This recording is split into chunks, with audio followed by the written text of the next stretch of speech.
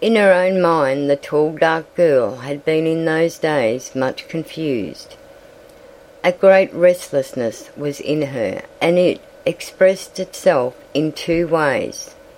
First there was an uneasy desire for change, for some big definite movement to her life. It was this feeling that had turned her mind to the stage.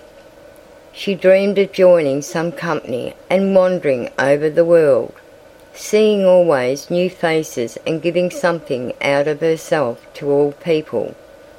Sometimes at night she was quite beside herself with the thought, but when she tried to talk of the matter to the members of the theatrical companies that came to Winesburg and stopped at her father's hotel, she got nowhere.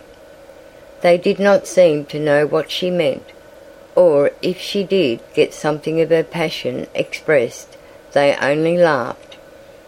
"It's not like that," they said. "It's a dull and uninteresting as this here. Nothing comes of it."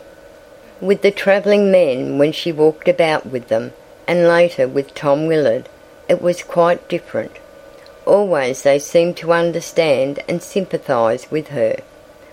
On the side streets of the village, in the darkness under the trees, they took hold of her hand, and she thought that something unexpressed in herself came forth and became a part of an unexpressed something in them.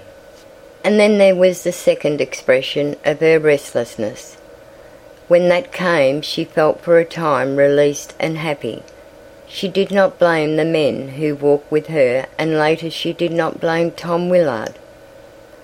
It was always the same, beginning with kisses and ending, after strange wild emotions, with peace and sobbing repentance.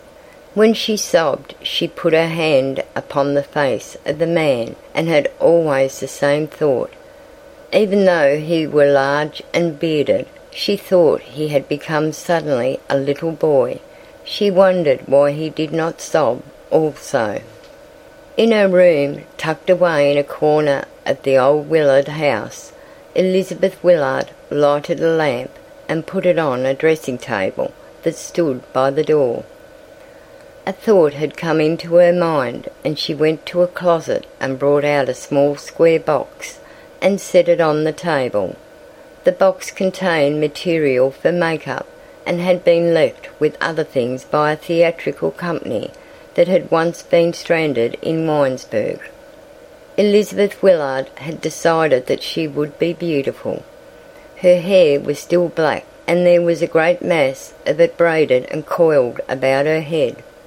The scene that was to take place in the office below began to grow in her mind. No ghostly, worn-out figure should confront Tom Willard, but something quite unexpected and startling.